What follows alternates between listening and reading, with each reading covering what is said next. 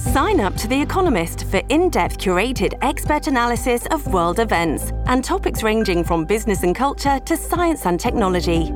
You'll get the weekly digital edition, online-only articles, curated newsletters on politics, the markets, science, culture and China, and full access to The Economist Podcast Plus. The Economist is independent journalism for independent thinking. Go to economist.com and get your first month free. Welcome to the New Books Network.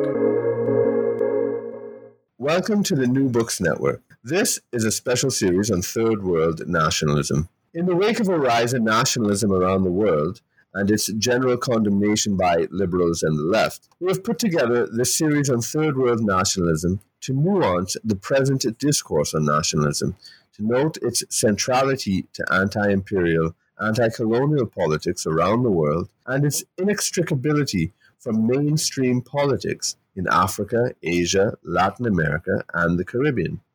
I'm your host, Dr. Kirk Megu.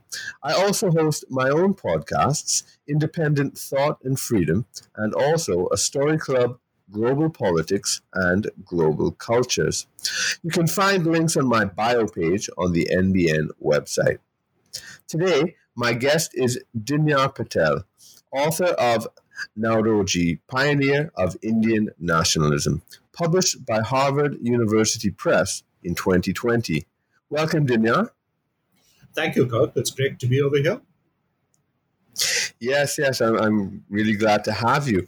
I'm joining you from Trinidad and Tobago in the Caribbean. And where are you right now?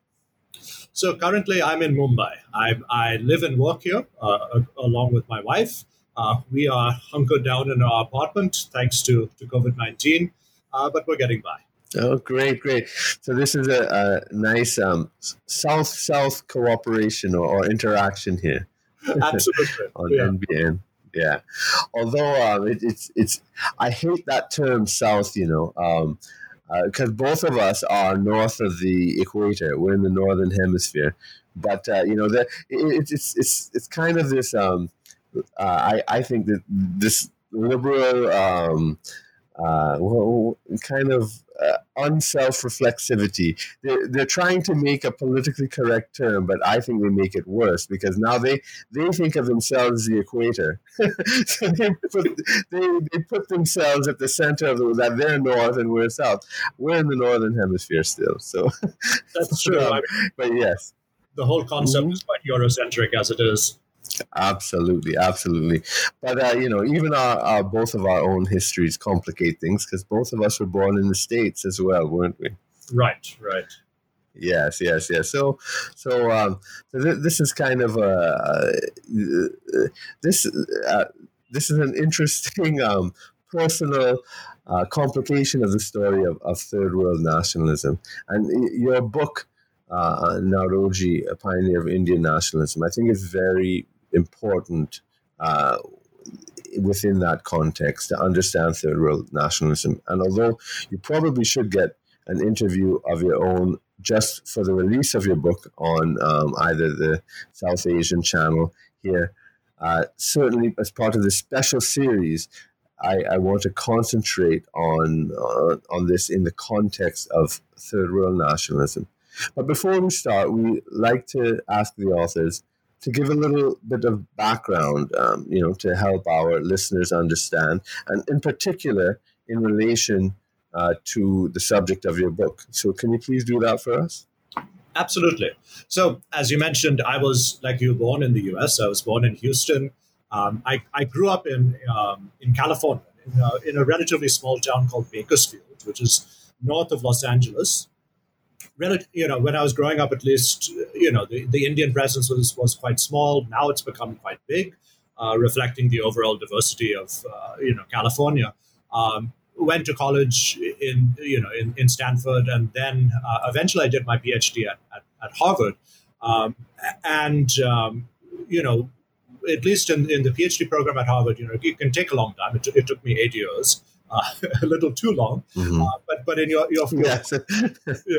in your first 1 or 2 years, you're meant to just think about what you want to do for your PhD, I had always known that I'd wanted to do something on the topic of Indian nationalism, as well as something to do with the Parsi community. I'm a member of the Parsi community myself. Okay. And Parsis, for those listeners who might not know too much about them, we're a small community of maybe worldwide 100 to 120,000 who follow Zoroastrianism, the religion of pre-Islamic Iran, and most of us are still in India. The rest of us are kind of distributed around the globe, and there's a population in Iran as well. And Parsis played quite a unique role in Indian history over the past 3 or 4 centuries. I mean, even though we're quite a small community in Bombay, they exerted disproportionate political and economic influence. And consequently, if you go through the southern part of Bombay, the older part of the city, you'll find many Parsi landmarks. And a lot of these landmarks are associated with Parsis who are involved in Indian politics during the nationalist movement. And Nauroji was probably the tallest figure out of all these characters. And so I kind of gravitated more towards a figure like Nauroji. And as I researched more about Parsis and Indian nationalism, I realized how little has been written or researched on such figures. So, I mean, Nauroji himself, the last really good biography came out pretty much, 80 years ago in 1939. Mm-hmm. So, it'd been quite a long time since a good study had been done on him. And yet most of his papers are still accessible. Very, very lightly looked at by academics and scholars. And so he was kind of a perfect fit in many ways. Yeah, that's very interesting. And so what are the themes that are, running through your book on Nauroji, his life? I mean, he's an amazingly accomplished person that, many people today have no idea about. Absolutely. I mean, that was another motivating factor that, in India, people recognize his name, but they don't know much about him at all. And abroad, I mean, in the UK, people, are learning more about him. But again, the narrative, the common narrative that people know about him is 1 or 2 lines. The first MP of Indian heritage to enter the parliament, and that's about it. And so there was an obvious incentive to kind of flesh out the story.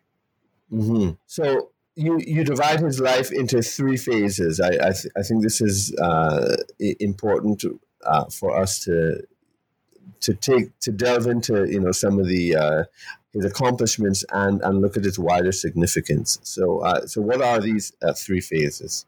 Sure. So the phases I've divided Nauroji's life into can be basically summarized as in the first phase, Nauroji was deeply interested in how India had become so poor. I mean, evidence of Indian poverty was all around him growing up. I mean, he himself grew up in a relatively impoverished family in Bombay, but the poverty that he experienced was nothing in comparison to the poverty that the vast majority of Indians experienced. I mean, it was so bad that millions of Indians died from famine.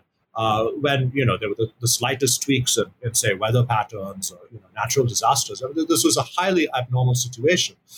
So for the first period of his political career, he set himself out an objective to understand why India was so poor, and he came up with an analysis which we today call the drain theory, which built upon earlier colonial observations that India was becoming poorer under British rule. That colonialism was actually draining the wealth out of the country, draining the resources and capital out of the country, and enriching Great Britain. And it was upon this principle, the idea of an economic drain, that Nauroji, at the end of this first phase of Indian nationalism, came up with this belief that, the only way to stop the drain was to achieve some form of self-government. Whether it was under limited British aegis or not was a question that would be explored a little later on. But toward the end of this first phase, he had kind of given the germ of what would power the Indian nationalist movement towards independence that was finally achieved in 1947. This idea of Indians needing to be in charge of their own government and achieving autonomy and some form of national sovereignty. So that was the first phase. In the second phase, he tried to apply these principles. And specifically, he tried to apply these principles through engaging with politics in Great Britain. I mean, in this era, most Indian nationalists realized that it was very difficult to achieve any sort of concrete political reform in India itself due to the nature of colonial rule. So Nauroji came up with a rather audacious idea of contesting election for the British Parliament, because it was in Parliament where you could actually achieve some sort of change. You could actually legislate on Indian colonial rule. And so he tried once, he failed in 1886, tried again in 1892 and won, but won by 5 votes. It was an extremely narrow victory. And he spent only one term in the House of Commons. It was a momentous occasion when he was elected, because he was, arguably the first Indian elected to the House of Commons. A few people had been elected before him who had Indian heritage, but they never really identified as Indians and identified with India's political aspirations. But he very quickly became disillusioned. He realized that he could achieve hardly anything in Parliament. And so in the third and final phase, which occurred for the last 10 or 11 years of his political career, when he was in his 70s and 80s, was marked by radicalization, when he really kind of pushed Indian nationalism in a far more radical direction. He linked it up with, say, socialists in Great Britain, other political actors around the world. He reached out to, a few African Americans as well. And he promoted this idea of Swaraj, this idea of self-government for India that could or could not necessarily be under some form of British aegis and what he called, paramountcy. And the last moment of his political career, ended in a very dramatic fashion. And in 1906, he gives the presidential address of the Indian National Congress in Calcutta, and he calls for Swaraj. And this is a moment when both radicals and moderates in the Congress were fighting for control of the organization. And as I argue in the book, he really kind of tilts the balance towards the radicals. And that sets in train a whole, new trajectory in terms of how Indian nationalism develops in the years just before Gandhi arrives on the scene. Yeah, well, I mean, those are just absolutely incredible points upon which, to hang your life story. I mean, if any individual just achieved one of those things, it would be enough. But he has like these 3 things, and they're so early pioneering in terms of third world nationalism and anti-colonial nationalism, which is really what third world nationalism was. So I want to delve into these things more. Let's take the first phase and around his analysis of poverty and the impoverishment of India. Because, I mean, to this day, the debate is there, whether British rule was good or not for India. And at that time, at the height of the British Empire, it was basically unquestioned, wasn't it? I mean, were there any written precedents to his own analysis? I know later on, like Hobson, with his imperialism, the last stage of capitalism, and Nauroji was living at the time that Karl Marx was living as well. Although right. Marx had a kind of favorable view of imperialism and the wrong view of history. Like he may have pointed out some of the atrocities and whatnot of colonialism, but he believed it was part of the spreading of capitalism and then therefore coming of socialism. But so in terms of the placing the idea of this impoverishment of India by colonialism. So how unique was it? What was its impact? And how did he actually start to formulate this argument? Because it was not just a rhetorical argument. He had a lot of facts and figures. So if you could expand on that for us, that would be great.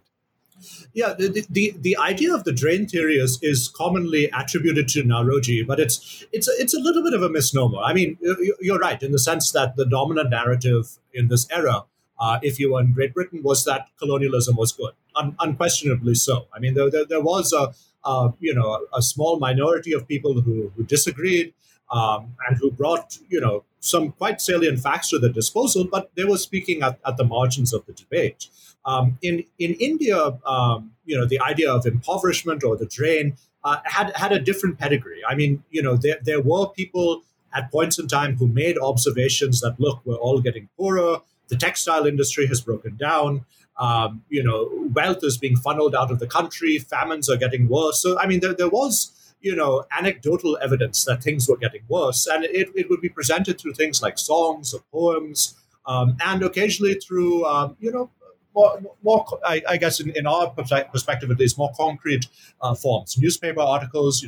When Nauroji was growing up in Bombay, there were a few people who were slightly elder to him in the school he attended, who, as he recalled later in life, formed a secret society. And they talked about how British rule had impoverished India. And, they did so, with language that was quite advanced for that era. So it definitely was being discussed, the idea of colonialism being bad and, terribly bad as well, to the economy and society in India. But it was only really with Nauroji that you start to get a kind of sustained formal framework for this idea being presented, specifically in a British audience, and in kind of an audience that was not just Indian, but something that was reflected around the world. I mean, Nauroji's ideas didn't just circulate in London and Manchester and Liverpool; they circulated abroad in continental Europe, America, and of course in the areas of the world we now think of as the third world, the ex-colonial world.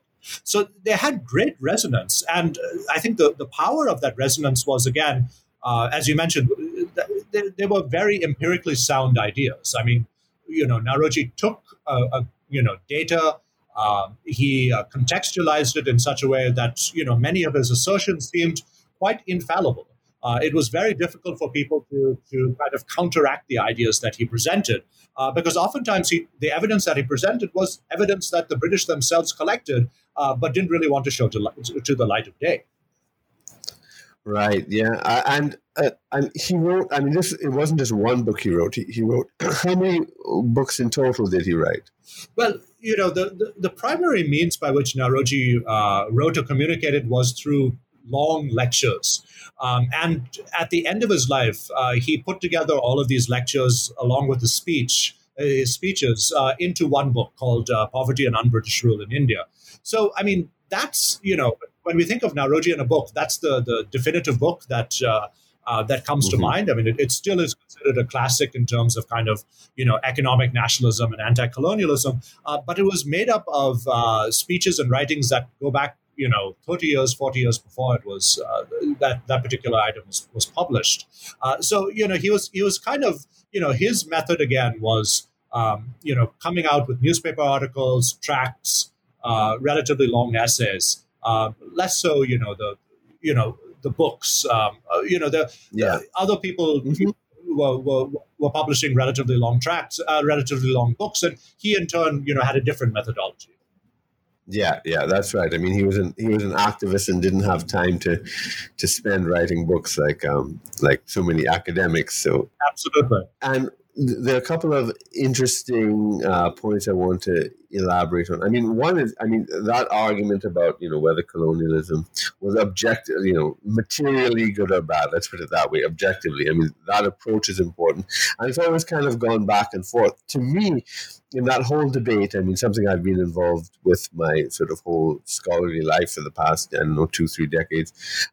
I think Angus Madison's work in the 2000s with the OECD on on the statistics of the global economy from 1 AD projected up to 2050. I think that was probably one of the most important ones to sort of solidify the argument that, yes, imperialism really, really did do a lot of damage when it showed, how India and China were dominant in the global economy from 1 AD right up to the 19th century, the early 19th century, and then it collapsed, and from being like a quarter of the world economy to I can't remember what the figure was offhand, 4% or something like 5% in India's case. 5, right? Yeah, a basket case basically, and now coming back, but it's amazing, and I suppose it's probably because he himself came from a wealthy community of parties that were involved in global trade for thousands of years from before that. And so he probably had this sense, and then the lived experience of the impoverishment, which we can now look back at. But he was actually living through that massive deindustrialization. So that is one. The way he went about that and how he did. I'd like you to expand on. And the other thing too is that the contrast he made that you point out in your book, which I find fascinating, with the princely states in India. So was it that the princely states actually did have a visibly higher standard of living? If you could expand on those things, I'd really be interested. Sure. So with regards to, his observations of poverty in India and, how that was reflective of any Parsi observations, I mean, this is the interesting thing about the Parsi community. It's it's never been in unison about anything. We love to fight and argue. And so, in Nauroji's day, when he was, putting forth this idea of British rule being economically bad for India, many of his co-religionists, many of his fellow Parsis were saying, what are you talking about? Look how fabulously wealthy we have got under British rule. I mean, we at one point in time lived in relatively obscure areas in coastal Gujarat, and now we're commanding the biggest mansions in Bombay, in the best parts of the city. And as we know now, that story is not entirely true. I mean, Western Gujarat was very rich, as economic historians have pointed out. Wealthy communities like the Parsis or the Jains lived there for a reason, because they engaged in quite a bustling trade. The Bora communities, other communities which engaged in trade, and British rule obviously worked very well for certain groups like the Parsis. So these Parsis, most Parsis living in Bombay, but that came at the expense of, the vast majority of others who suffered terribly due to the collapse of the textile trade and due to this general process of deindustrialization, which I'll mention also is it is obviously a contested idea amongst scholars today still. I mean, there are some scholars like Tirthankar Roy who have pushed back against this idea of deindustrialization and have actually talked about how the textile industry didn't do as badly as we made it out to be. So it's this whole idea of drain and deindustrialization is still very much a topic of debate and discussion. But at least in his area, there were many people who agreed with him and said, look, in the late 19th century, we have a period that's marked by terrible famines where tens of millions of people die because of just starvation or disease and such. And this seemed historically out of context with what India had experienced. This is an important point because, I mean, in our contemporary consciousness throughout the world, I mean, it was this idea of India being a land of famines and starvation. People believe that this was normal in Indian history rather than understanding that India was the wealthiest place in the world. And this sort of normalization of famines in the wealthiest, center of the global economy for thousands of years is really something that needs to be explained and not just, taken for granted that, India, was poor for so long and now it's becoming rich. Yeah, so that it's to even note that it's abnormal, I think, is important. Yeah, I mean, famine definitely has its place in Indian history. I mean, we have lots of examples, prior to British rule, but at least under the Mughal era, we know that certain remedial measures were taken to deal with famine. The officials would intervene and regulate, markets and try to do a little bit, at least to remediate, the ill effects of famine. And under British rule, this seems to change. I mean, first of all, famine became much more. I mean, again, the period between roughly 1850 till around 1905, India saw just a terrible number of famines, which again, killed tens of millions of people. We don't know the precise numbers. I mean, Mike Davis has written a book which talks about it in the context of global El Niños and kind of this wave of disasters that hit East Asia and South Asia. But, a certain amount definitely, unmistakably has to be chalked up to British indifference or lack of, concrete responses towards famines. This was something which powered the nationalism, not just of people like Nauroji, but many others.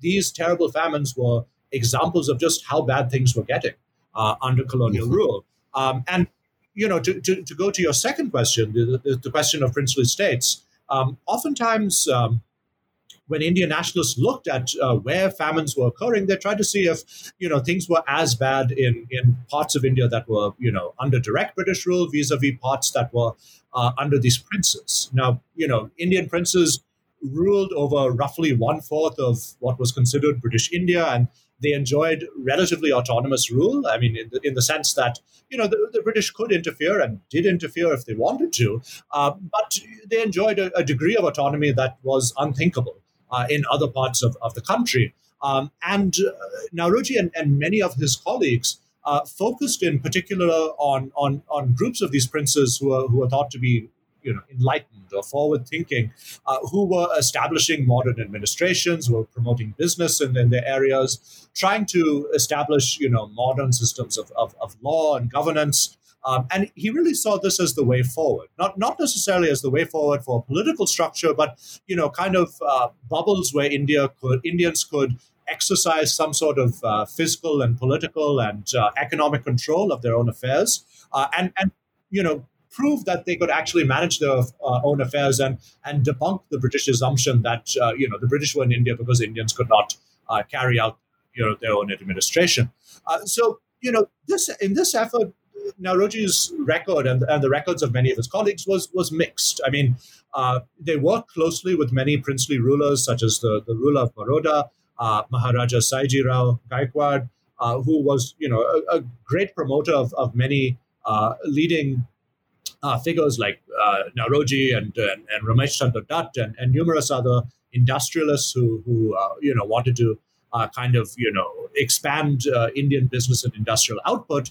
But at the same time, the inbuilt flaws in the princely system, it was ultimately a system that was autocratic, led to some pretty terrible outcomes as well. I mean, when Nauroji served as the Prime Minister of Baroda just before Saiji Rao came to power in the early 1870s, and the Gaikwad that preceded Saiji Rao was a man called Malhar Rao, who was not very advanced politically and intellectually in any way or form. So I mean, Nauroji was routinely stymied in his efforts to bring about reform in the princely state of Baroda in the 1870s. So there were successes and failures, but towards the end of the 1880s, Nauroji actually came up with statistics that seemed to show that British India was actually poorer on average than princely India. That places like Baroda or Gondal in Saurashtra were actually richer and people were better off.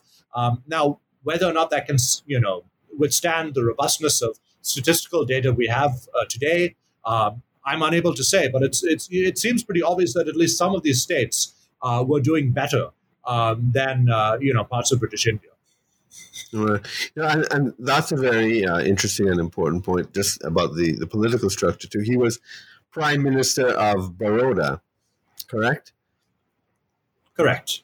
Yeah, and so what sort of powers did he have as Prime Minister? Do you know? Are you familiar with the political structure at the time?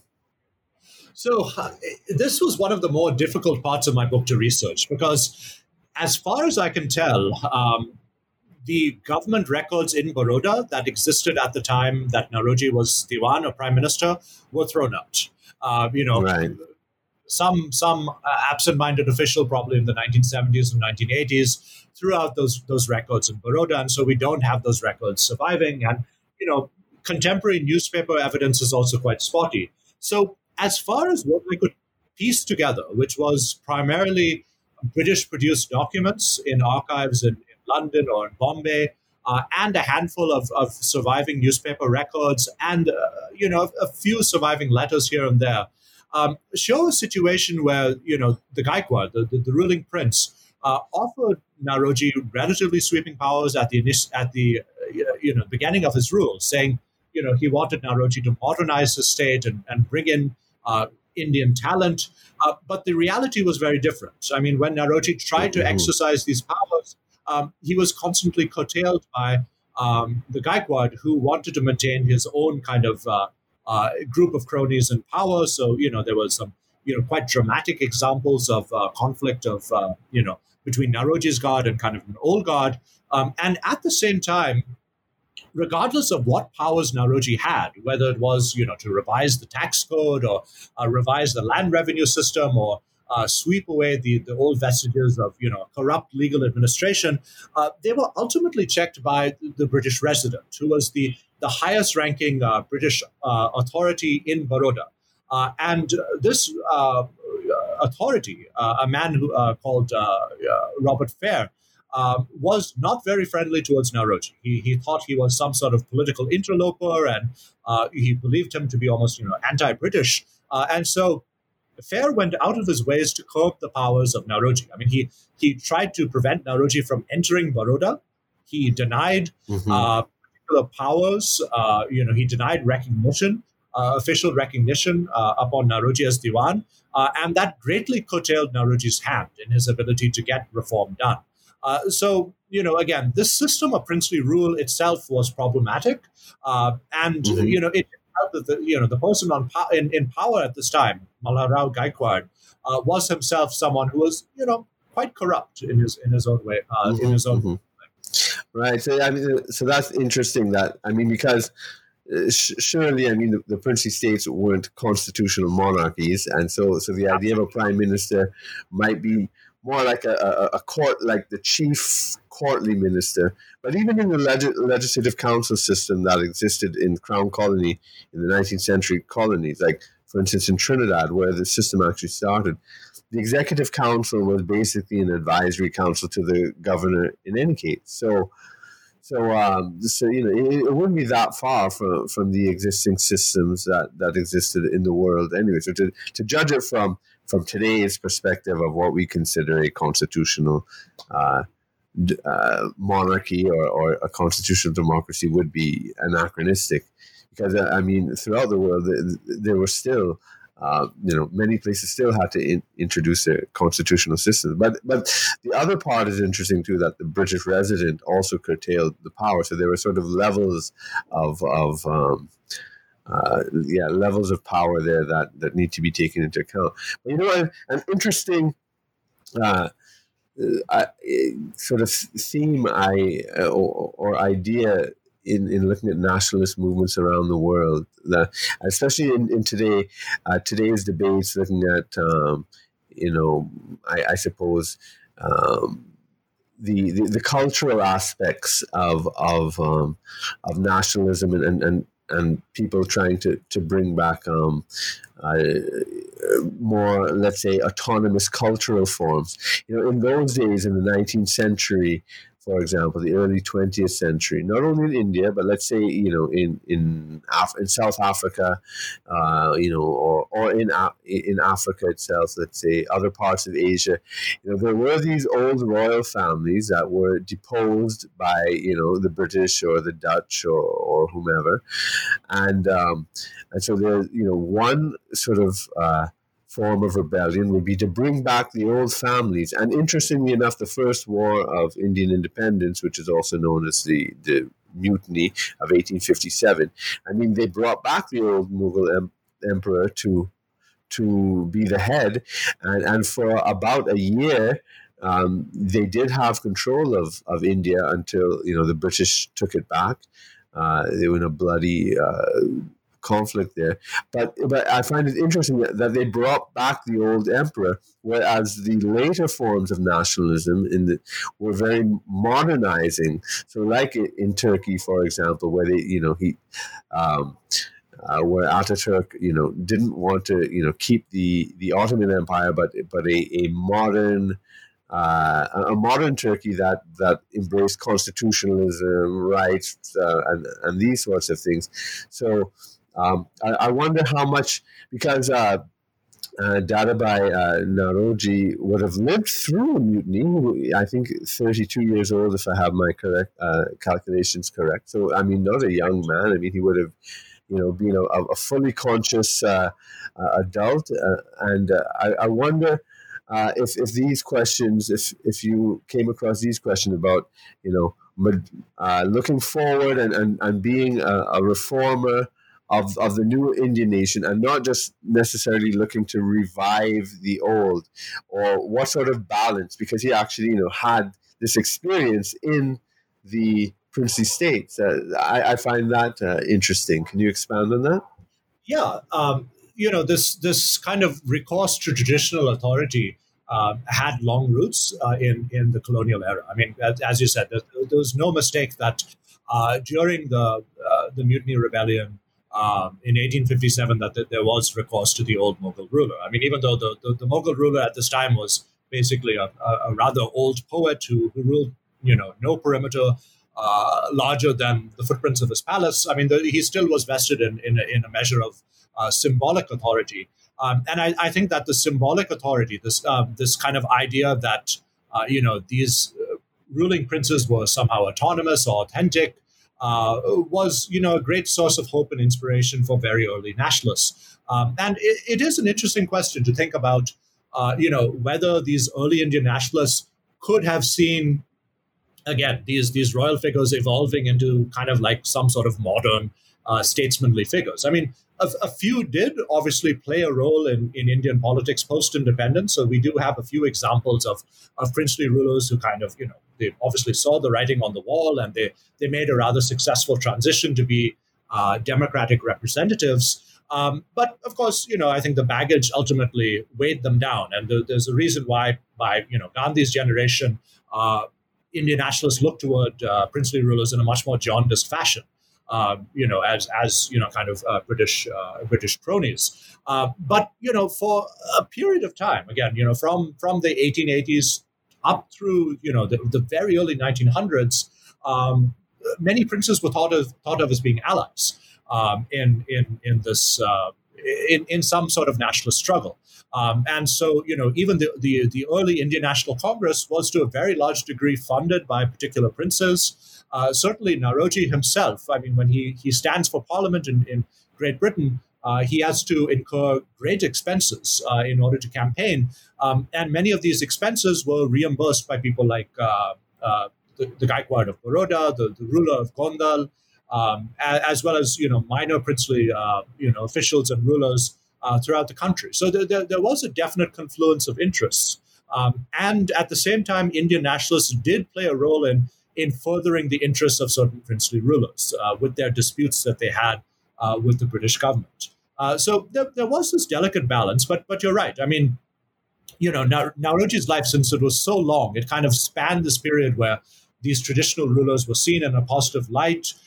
And, just to quickly talk about the Mutiny Rebellion and what Naroji thought about it, the quick answer is we don't really know. I mean, most of the sources specific to Naroji's life don't survive, but it's pretty obvious that Naroji would have been in that group of educated Indians who would not have supported it for various reasons. Okay. They thought that if you were an educated Indian who was educated, by the way, in a British institution, or at least a British funded or aligned institution in a place like Bombay, Calcutta, or Madras, you knew that ultimately a lot of your interests were tied to British rule. Commercial, educational, even to a certain degree political. So, the Indian elites in these cities did not support the Mutiny Rebellion. They saw it as being almost feudal and backward in its nature. But at the same time, they could express a certain degree of sympathy with the idea of, why these people were rebelling. So, they walked a very fine line. I mean, they could sympathize with the aspirations being embodied in the Mutiny Rebellion, but they knew they could not come out in support of it because first of all, I think many of them realized that this was doomed to failure. The mutiny was not really a very pervasive force in a place like Bombay or Calcutta. I mean, British rule remained quite intact, and certainly it remained so in the South. And secondly, I think a lot of the ideas that it represented, kind of a return to Mughal rule, did not sit well with them, for various reasons. I mean, the dominant historical narrative that they had been brought up with was that Mughal rule was autocratic, and it was backward looking, and we can question that today, but that's what they thought. So they weren't terribly excited by the idea of return to British rule. Right, very interesting, and even at that time, I mean, I suppose in the phase of Swaraj we can talk about it more. But there were, the nationalism. I mean, it was more European focused than, let's say, Asian or African at the time, and then you had things like dominion status. Because I know in the early debates here in the West Indies too, there was, and the differences between things like home rule, dominion status, outright independence, and all these questions that get folded into it. But perhaps we can return to that when we talk about the Swaraj phase, because the phase after, where he decides to become an English MP is just amazing. So many things to talk about there. Things that would come up in my mind is even the whole thing about racial prejudice. So what does this say? I mean, they elected him in the 19th century. They elected an Indian Parsi. That's incredible. That's just absolutely incredible. And does it upend our conceptions, our own prejudices about about English people in the 19th century. Then things like, even I wonder what was his English like? I mean, did he have a heavy Indian accent, or was he speaking like a British gentleman, or somewhere in between? Or that's interesting. And how he was seen, and and just what the campaign would have been like. And as you note in the biography, it's not the first time an Indian tried it, but he was the first one to succeed, and if I'm not mistaken, the first non-white to actually be elected to Parliament. I mean, all these questions surrounding it are fascinating, and if you could enlighten us on that would be amazing. Yeah, Nauroji's election and his campaigns for Parliament certainly muddies the water around ideas of what we have in terms of British racism and attitudes towards race in the Victorian era. I mean, you're right. On the surface, it sounds quite amazing. A British constituency voting an Indian, someone who, grew up speaking a different language, looks different, has a name that people really can't pronounce, electing him to the British Parliament. And it certainly created, a kind of a boomerang effect of racism when that happened. But the fact is that there was, a certain ground of anti-racism that propelled Nauroji as well. So it really does complicate the story a bit. I mean, there are a few ways we can try to understand why, how he got elected, rather. I'll start off at least with who Nauroji was as a person. So Nauroji was educated in the English language growing up. So he was fluent in English. He spoke several languages, and his English was probably one of his best languages, if not the best.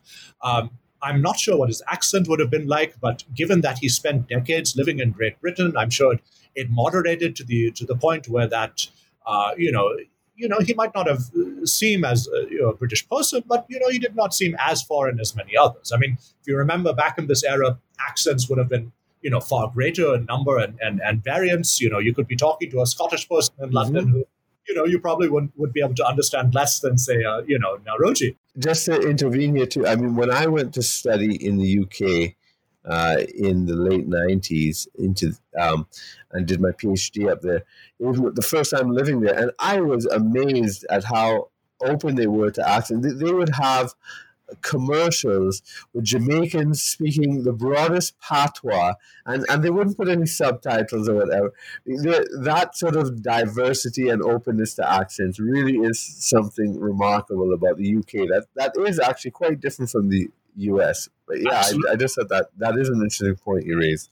Yeah, that is very true. I mean, I studied abroad in Oxford for a little bit, and I remember I'd occasionally eat lunch with an Indian from Glasgow, and I wouldn't be able to understand a lot of what he said. I hate to say it, but you're right. It's something that I think still characterizes a lot of British society. So I mean, people would remark that Nauroji, he had a name that people couldn't pronounce. But in many aspects, he looked like a British gentleman. I mean, he, as a Parsi, his skin color was a little bit lighter, for better or worse, in terms of how he was received in Great Britain. He increasingly would wear more British clothes. I mean, he was at first reluctant to give up a lot of Indian garb, but eventually he donned a suit and tie and occasionally wore a top hat. So he acculturated to a degree that was acceptable to those British people who were, voting and, were listening to him. And he showed himself to be very fluent in British political issues. In that era, he had to, not just be concerned about what British high policy was, but what was going on in his constituency. Were the drains being cleaned? What was, police, or how the police were acting in the area, very, intricate local problems. And he seemed up to that challenge. I mean, he actually, got tutorials from many British people in the constituency which he campaigned from to learn about local issues. And did he live in that constituency? So he had an office in that constituency. He lived all over the place. I mean, when he was in Parliament, he was probably living in a place in South London, but he had an office there. Right. He spent a good chunk of his day. And that constituency, in terms of its social class, how was that? Was it upper class, middle class, working class? What was Central Finsbury like in terms of its status in that way? So I think that is the second ingredient in understanding how Nauroji got elected. He chose his constituencies wisely. The first times he stood for Parliament, he stood from a constituency called Holborn, close by to today's British Museum, which at that time was quite conservative. And not surprisingly, he did not win. When he stood again, the constituency he won from in the year 1892, he stood from Central Finsbury, which is to the east of St. Pancras Station, today kind of south of Angel, today, a very desirable area. But in that era, Finsbury was very working class. It had deeply radical roots. It was a hotbed of socialism, and it had a very large Irish population. And all of these were ingredients that helped Nauroji win, election. Because, first of all, Nauroji befriended the Irish to a great degree. I mean, this is one of the very interesting stories under the surface of Indian nationalism. The links between Indians and Irish. Both of them disliked British rule, and therefore they got along well. And so Nauroji said, "Look, I'm an Indian. I understand you Irish people what you're going through in Ireland. I support home rule for Ireland. Therefore I hope you'll vote for me and also support some measure of political rights for India." And he won. Yeah, and as you mentioned in the book, the common history of famine, authoritarianism, with Ireland as well. Yeah, absolutely. Yeah, a lot of links there. I mean, a lot of Irish and Indians could see eye to eye. And again, it's not surprising that, one or two Irishmen actually come out to India to serve as presidents of the Indian National Congress.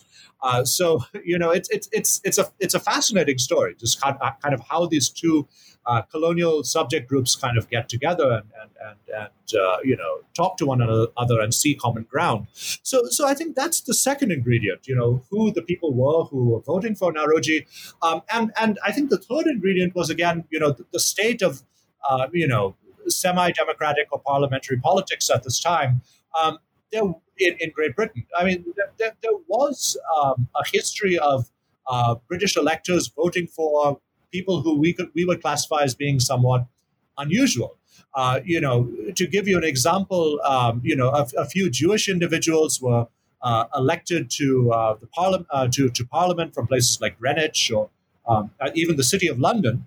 So, nonconformists were being elected. People were kind of pushing the boundaries of, these categorizations of, who was thought to be representative. So an Indian was unusual, but there were lots of unusual people offering themselves to be elected at this time, including, as you mentioned, quite a few Indians who had offered themselves to be candidates. So it wasn't completely out of the ordinary. And, the year that Nauroji loses election to Parliament in 1895, when he is voted out of Parliament, another Indian is elected in, Manshiji Bhavnagri, another Parsi from Bombay who's elected as a conservative from Bethnal Green, which was a working class area in East London. So it's not, it evidently wasn't as out of the box as we'd imagine today it to be. So in the year 1895, when Nauroji lost election to the British Parliament, another Indian was elected, Manshiji Bhavnagri, from the constituency of Bethnal Green, which was a working class area of East London. So here you have another Indian being elected. And so evidently it wasn't as unusual, or as out of the box as we think of today. I mean, London was a startlingly diverse city, and there were possibilities at this time, kind of, the very beginning of, the end of the 19th century, early 20th century, where new possibilities were being tested and tried. That's quite amazing, isn't it?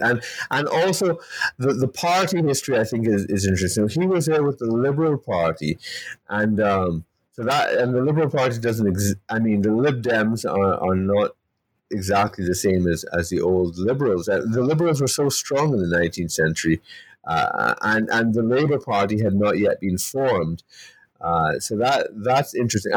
And in sort of my reassessment of the Liberal Party, I mean, I think they have a huge intellectual influence and policy influence on Britain that we don't understand, and in terms of free trade and whatnot. But is there anything you'd like to note about his choice of party and the Liberal Party and maybe what the Liberal Party's view of empire, etc., was? Absolutely, yeah. So if you were in India, again, in the 1870s, 1880s, 1890s, and if you were more nationalist-minded, there was no question that you were affiliated to the Liberal Party. The Indian National Congress tried at first to eschew a direct link to one political party over the other in Great Britain. They tried to remain somewhat neutral because, again, they needed as many friends as possible. But over a course of time, it was given that the natural party which you'd gravitate towards was the Liberal Party, because the Liberals had been a little receptive, at least, to some form of political reform. I mean, you had people like John Bright in the party who had spoken quite forcefully in the sense of some real need for political reform in India. Gladstone at times could be quite condemnatory of imperialist policies around the world, and also quite open to the possibilities for some sort of reform in India. The choice of viceroys that were sent out to India by both parties, the British, the Liberals sent a person like Lord Ripon as a viceroy in the very early 1880s, who was extremely reformist by those times, by the standards of those times, and so that left a very positive impression amongst early Indian nationalists of the Liberal Party. Now, at the same time, many Indians understood the limits of just how far the Liberals would go. Certainly after the Liberals split over the question of home rule, and they see people like Chamberlain becoming, much more imperialistic in their overtures, they realize that you could be both liberal and, arch-imperialist at the same time. For that reason, it's no mistake that people like Nauroji eventually start to gravitate more and more to this emerging coalition of people who become, associated with Labour. The very beginnings of the Labour Party, people like John Burns and such, as well as socialists, people like Henry Hinman. And when he was elected in the Parliament, the Liberals did not form government; they were in opposition, correct? So in 1892, when he was elected, no, they came to power. Oh, okay. So he was okay. I was under the impression that it was the Conservatives who were in power. So he was an MP with the governing party, but he didn't have a portfolio, obviously. So he was a backbencher of the ruling party in. Okay, so that's interesting, and I suppose in terms of his disappointment with with that position, it would have been exciting that they were in government, but then his program was kind of thwarted, put on the back burner. Nobody much cared about it, and then he became sort of radicalized, I suppose, especially after he lost it. Is that a correct understanding, and can you expand on that? Yes, Nauroji's relations with the Liberal Party definitely soured while he was in Parliament. He stored great hope on the Liberals to pass certain reforms, like reform of the civil service, thereby allowing Indians to more easily enter the civil service. It's funny, the first defeat of the Liberal government that was in power at the time actually came from Nauroji's hand. He passes this resolution in the Commons over the objection of his own party to allow some form of Indian civil service reform, and that immediately causes bad blood with many Liberal Party members. Right. Bad blood deepens, I think, as more and more of his agenda is thwarted, to the point that, towards his last years in Parliament, 1893, 1894, and the beginning of 1895, he's actually calling out people like Gladstone and saying, look, you are supposed to be, the representative standing for the rights of those who have been oppressed. And yet, look at Indians, you have 300 million people who are basically in chains. At the end of your political career, you could really do something. What will you do? Again, we don't have much information, unfortunately, of what Gladstone thought of such comments, but Nauroji himself at least expressed grave disappointment. Right. And then so that takes us into the final phase of Nauroji's life as you have divided it. The radicalization phase, the Swaraj phase. Can you expand a bit more on that? That really leads up to the kind of anti-colonial third world nationalism theme that's really part of this series in many, many direct, explicit ways with all the links he was making. So please expand on that. Sure. So the years from 1895 onward till, say maybe, the very early 20th century really did act in many ways as a catalyst on Indian nationalism. And there were a few reasons.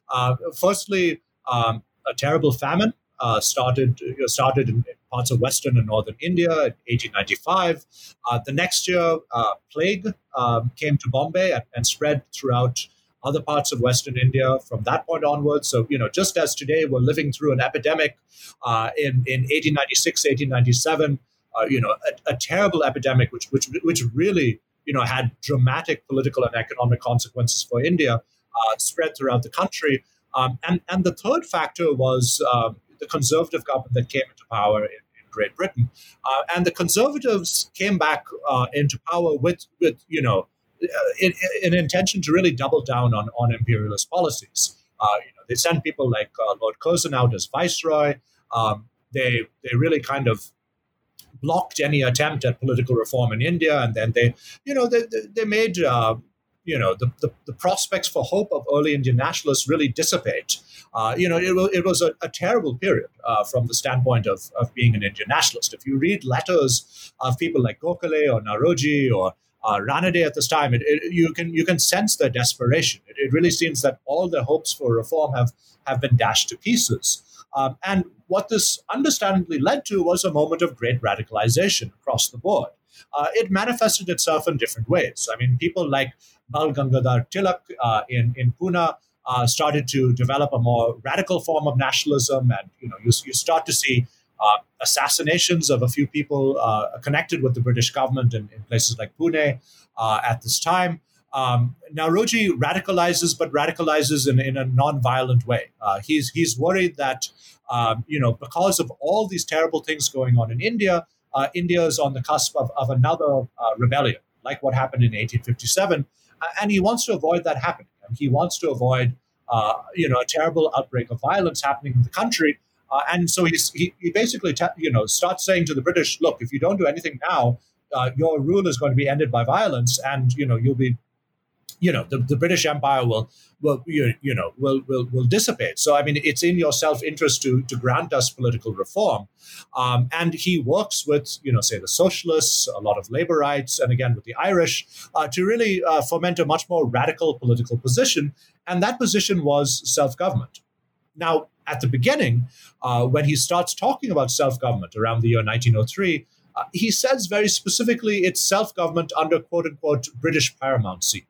So the British are in charge in his conception to the same degree that they're in charge in, say, Canada or Australia or New Zealand. He's not thinking like the Crown colonies like Jamaica or Trinidad. I mean, he's thinking of kind of, a step further. But by and large, Indians would be in charge of everything. I mean, he actually, if you look at what, documents he drafts at this time, he drafts a plan where, the viceroy, the Indian viceroy is there as a British appointed official, but everyone else with any political power is Indian. And over time, that position of viceroy could be questioned. But between 1903 and 1906, he even starts to question this assumption. And, that last political speech that he gives to the Congress in Calcutta, he says very deliberately that he is in favor of self-government, either as what exists in a place like Canada or Australia, or as what exists in Great Britain. So in the British context, self-government is, unquestioning. There is no question of some sort of, overarching layer of colonialism, no matter how thin it was. You could be a self-governing nation. So he kind of left that as an open question mark. And that, again, really kind of fed directly into the hopes of radicals like Tilak or Bipin Chandra Pal, Lala Lajpat Rai, and others who are arguing for, something more in the direction of outright independence and self-rule rather than some sort of dominion status or some sort of, improved version of colonial rule for India. Yes, and that's important. It's important for us to think back and also to reflect on today too. That it's not just a binary notion of, let's say, nationalism and anti-imperialism. I mean, as you noted, you could have staunch imperialists from the liberal side, right? So you could be a liberal imperialist, as there are liberal imperialists today. There was dominion status or home rule, which was and even the socialists, like for instance George Orwell, right up to the mid 20th century. He didn't advocate independence for India. Instead, he advocated, as many socialists did, for a reorganization of the British Empire along socialist lines, because he thought that independence would actually, mean impoverishment, and that if the empire was more of a socialist, egalitarian empire, that would be much better, and to some extent, places like in the Caribbean where I am, we have Martinique and Guadeloupe, which are part of France now. They didn't become independent, and so that, and people like Aimé Césaire, who was a communist, I mean, he supported that actually as opposed to independence. And even someone like Toussaint Louverture in the 19th century, he didn't want Haiti to be independent from France, but to have autonomy. So you have all these different types and this kind of a continuum, and so the idea of Swaraj.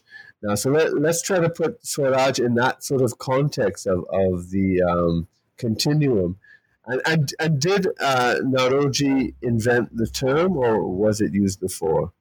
It was definitely used before. I mean, the person who popularized the term Swaraj was Bal Gangadhar Tilak.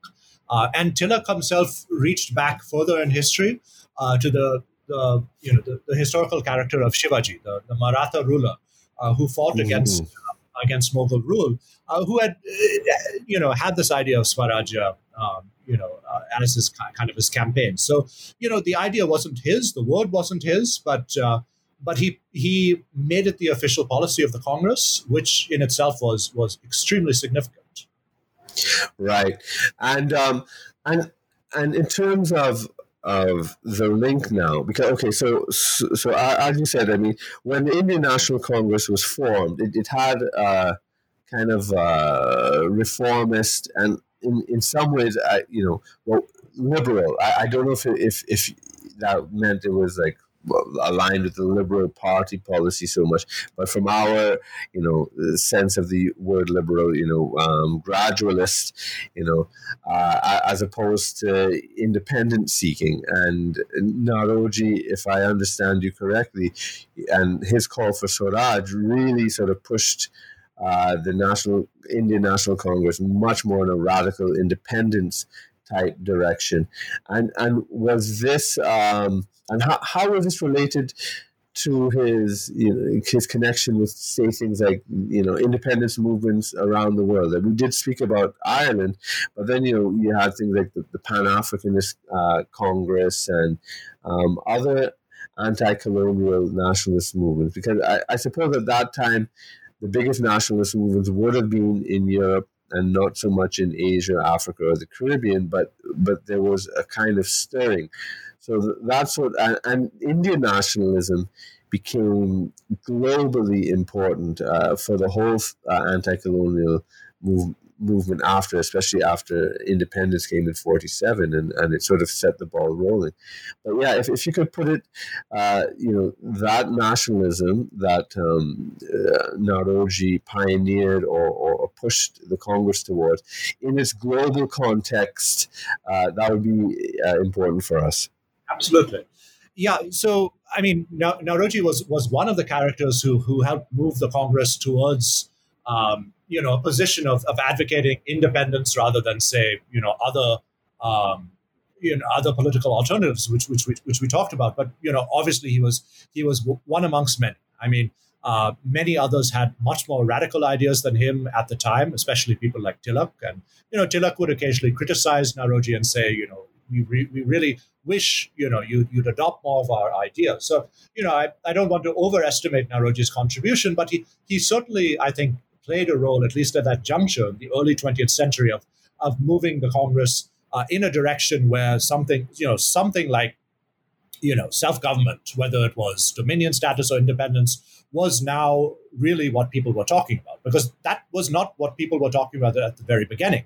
The Congress had always been quite a big tent, and when Nauroji gives this last speech of his life and talks about Swaraj, he causes a great degree of disappointment and worry and trepidation amongst moderate nationalists who think that he's gone too far. And that this idea was just not sustainable, and something like self-government for India was potentially 100 years away, centuries away, because Indians weren't prepared. And Nauroji disagreed with that line of thought. He said, how can you say we're not prepared? I mean, will you not teach a man how to swim just because he can't swim? I mean, he actually used analogies like that to talk about how that idea was quite bogus. Now, when we turn to how his ideas and the ideas of others in India were relevant in other nationalist contexts, yes, they were I think were very influential. I mean, one thing I tried to do was trace the receptivity of Nauroji's 1906 Congress speech around the world, and I found it being commented upon by a variety of people. I mean, first of all, Gandhi in South Africa talks about it. In the United States, W.E. Du Bois, the famous African-American intellectual, uses it as an example of, non-white people asserting their political rights and, talking about, some form of self-rule for their own selves. So, even in the African-American context, ideas like this were having resonance. Elsewhere around the world, I mean, I know, for example, people like Sukarno in Indonesia talked about how people like Nauroji, along with others like Tilak and Nehru and Gandhi, of course, people in Indonesia were following them and using them as kind of inspiration and examples in their own struggle against Dutch rule. So I think it had great resonance. I'm sure there's a lot more that I haven't uncovered as yet about how, say, Nauroji's ideas specifically were influential around the world. I mean, certainly the drain theory has a very long provenance. I mean, again, people like Kwame Nkrumah in Ghana talk about the drain, as late as the 1960s in Western Africa. This fits into something more broadly, which I think you were alluding to also, which was the role that India played in galvanizing anti-colonialism around the world. And, I think, we're starting to see some scholarship on that now. I think there's a lot more to be written about that. Yeah, absolutely. You mentioned Eric Williams, for example, in your conclusion, who was our first prime minister here in Trinidad and Tobago, and he always referred to Nehru. I mean, they always looked at the Indian nationalist movement as especially all the British colonies would have looked at Indian independence as the model, as the example, as something to say, well, look, they became independent, and we should, why can't we also become independent as well? And Nkrumah, so people, and then the type of nationalism that Nehru kind of pioneered was this kind of hybrid type, where he had the respect of the British, and had this beautiful accent and was scholarly. So all these educated middle class type nationalists in the British Empire, could really look up to that, so it had that sort of middle class and almost elite appeal, as well as the kind of radical lower class appeal, which later on, unraveled in many of the kind of post, independence movements and dissatisfactions, but it is very interesting, the whole complex of Indian nationalism and how it inspired, Marcus Garvey and so forth. But if I was to ask you about nationalism today, and I suppose, do you think Nauroji's nationalism is different from the nationalisms today? And I suppose nationalisms always have different iterations and kind of where it fit in the spectrum of nationalisms of his own day. And then I suppose if we want to reflect on nationalism today, like in India, you have a different type of nationalism under the BJP as opposed to the Congress, and then whether Congress's nationalism as it's understood today is the same thing as Nauroji's nationalism. What are your reflections on that?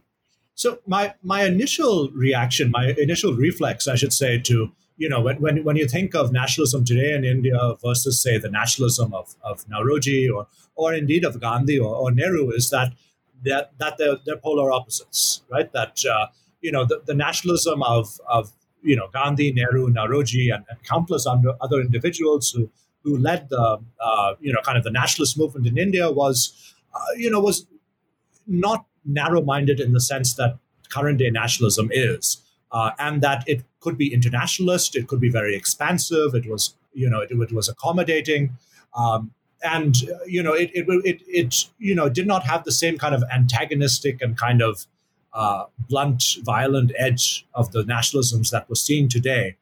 But I will contextualize my remarks by saying that obviously those votaries of nationalism today do not see it that way, right? I mean, I think if you are a supporter of Modi today, you see some commonalities between the nationalism of yesterday and the nationalism of today.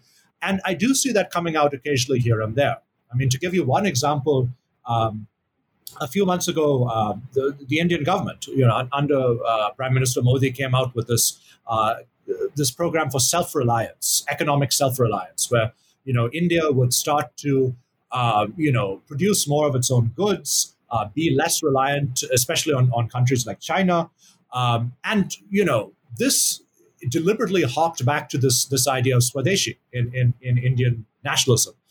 where Indian nationalists boycotted British goods. And were trying to make the economy self-reliant and self-sustaining, and this was an idea that animated, Nehruvian economic policy. It animated Indian economic policy through the 1980s. So there are certain consonants between the nationalism of yesterday and today. Obviously, I abhor, the particularism, the kind of racism and religious bias that's rooted in the nationalism of today. And I think people like Nauroji and Gandhi and Nehru and, again, countless others would similarly abhor that how these ideas are being twisted and turned today. And, I guess, we need to kind of go back to their ideas in order to respond. Gandhi has always been a powerful symbol of resistance in India, and you've started to see images of Gandhi as well as others like Ambedkar pop up at anti-government rallies or rallies that have kind of protested policies of this government, like the Citizenship Amendment Act earlier this year. So I think the story is complex. I mean, I'd like to say that they're diametrically opposed, but again, those votaries of today's nationalism don't see it that way, and we need to take that into. Yeah, absolutely. I agree. I mean, there's always been a spectrum, as I said, a continuum and a gamut. It's never been one thing, and I mean, I suppose the idea of the cultural nationalism, there's the economic nationalism, there's, I suppose, political nationalism, economic nationalism. There might be other things as well, but yeah, and I suppose on those three different dimensions, they can be various permutations, and you might have some surprising combinations, and so in this discussion of nationalism, I find, and one of the things that motivated this series is that I think the discussion of nationalism is very flat in North America, in Europe, because of their reaction to say Donald Trump, for example, and other kind of nationalist movements in Europe and anti-immigrant movements and so forth. What's your reflections on the way nationalism has been, I think, demonized in standard academic discourse in Europe and the United States? Do you have any reflections? Yeah, I mean, nationalism is, I think, today, it carries kind of, a very negative connotation, at least in intellectual circles today. The one reason why I like studying Indian nationalism is because it really kind of, contradicts a lot of what our central feelings are about nationalism in general. I mean, when we think about nationalism in the traditional European context, whether it was, the Italian nationalism or, the German nationalism, of the 1800s, it ultimately is, I mean, obviously liberalism is at its core, but there's kind of a look inward towards one's traditions and cultures, and Indian nationalism certainly had that component, but like everything in India, it was much more complex than that. So Indian nationalism was as much about India in many ways as it was about other parts of the world that were struggling for some form of emancipation. And again, this is reflected in the alliances that Nauroji makes in his career. I mean, he reaches out to the Irish, he reaches out to African Americans, to other blacks living in London from, say, the Caribbean, or even some Africans who had come from British West Africa. He reaches out to women who are campaigning for the vote. So there's kind of this emancipatory quality in Indian nationalism, which Nauroji helps pioneer. And remains the center point of Indian nationalism throughout Nehruvian internationalism. I mean, again, Nehru, it's incredible what Nehru did. I mean, he took a poor, recently independent country that's struggling to make ends meet, and he makes it a global player. It's remarkable what he does in many cases. So that's the thing about Indian nationalism that I find very dynamic. It's very outward looking. Again, it's oftentimes contradictory. I mean, as I was talking about you separately through email, there were great examples of how Indian nationalism was inflected by racism, whether it was towards Africans or myopic views of where India stood in terms of kind of like a hierarchy of civilizations, and even people like Nauroji were guilty of that. I mean, he saw Indians as being somehow civilizationally superior to say people in Africa, especially South Africa. But at the same time, that bias and certain degree of discriminatory or racist attitudes were greatly countered by a very capacious internationalism that wasn't present in many other forms of nationalism then or even today. There was no build the wall component in Indian nationalism. Yeah, and I think that's very important. And even today, in today's nationalism, which is looked down upon by the left, there's a huge if I say anti-imperialist, it's probably not technically correct, but it's certainly tied to the whole history of anti-imperialism. The anti-globalist discourse in the nationalist movements, even in Europe and under Trump and so forth, it has a lot of resonance with the spirit of Bandung, the anti-colonial nationalism, the against the financial imperialism, the gutting, the deindustrialization. I just hear echoes, very, very strong echoes with these anti-imperialist movements throughout history and the anti-colonialist movements. I don't know if you see those parallels as well. So you're talking about parallels between, say, even nationalism and contemporary nationalism today. Yeah, like the movements that are the anti-globalist, right? So today it's called anti-globalism, but to me that it's pretty much the same thing as anti-imperialism. Yeah, I don't know your reflections on that. Yeah, I can see some resonance. I mean, I lived and worked in South Carolina for 5 years, which of course is one of the heartlands of Trump country, and so since I was at a university, I was in a liberal bubble. But whenever I stepped outside of that bubble, you encountered Trump supporters and very vocal Trump supporters, and you can understand where they're coming from. I mean, they've seen their local economy get devastated. They see a very great disparity between the rich and the poor, and parts of the country that are wealthy and not wealthy. And you're right. I mean, in many ways, this is very similar to the same arguments that, say, nationalists around the colonial world were making, right? A drain of wealth, imbalance of financial resources, the rich and the poor, people being, unfairly targeted, and, ways of lives being destroyed. So, yeah, I do see some resonance between, what we have today and what we study, from 200 years ago, 100 years ago. It might be uncomfortable to realize that connection, but it is there. Yeah, definitely.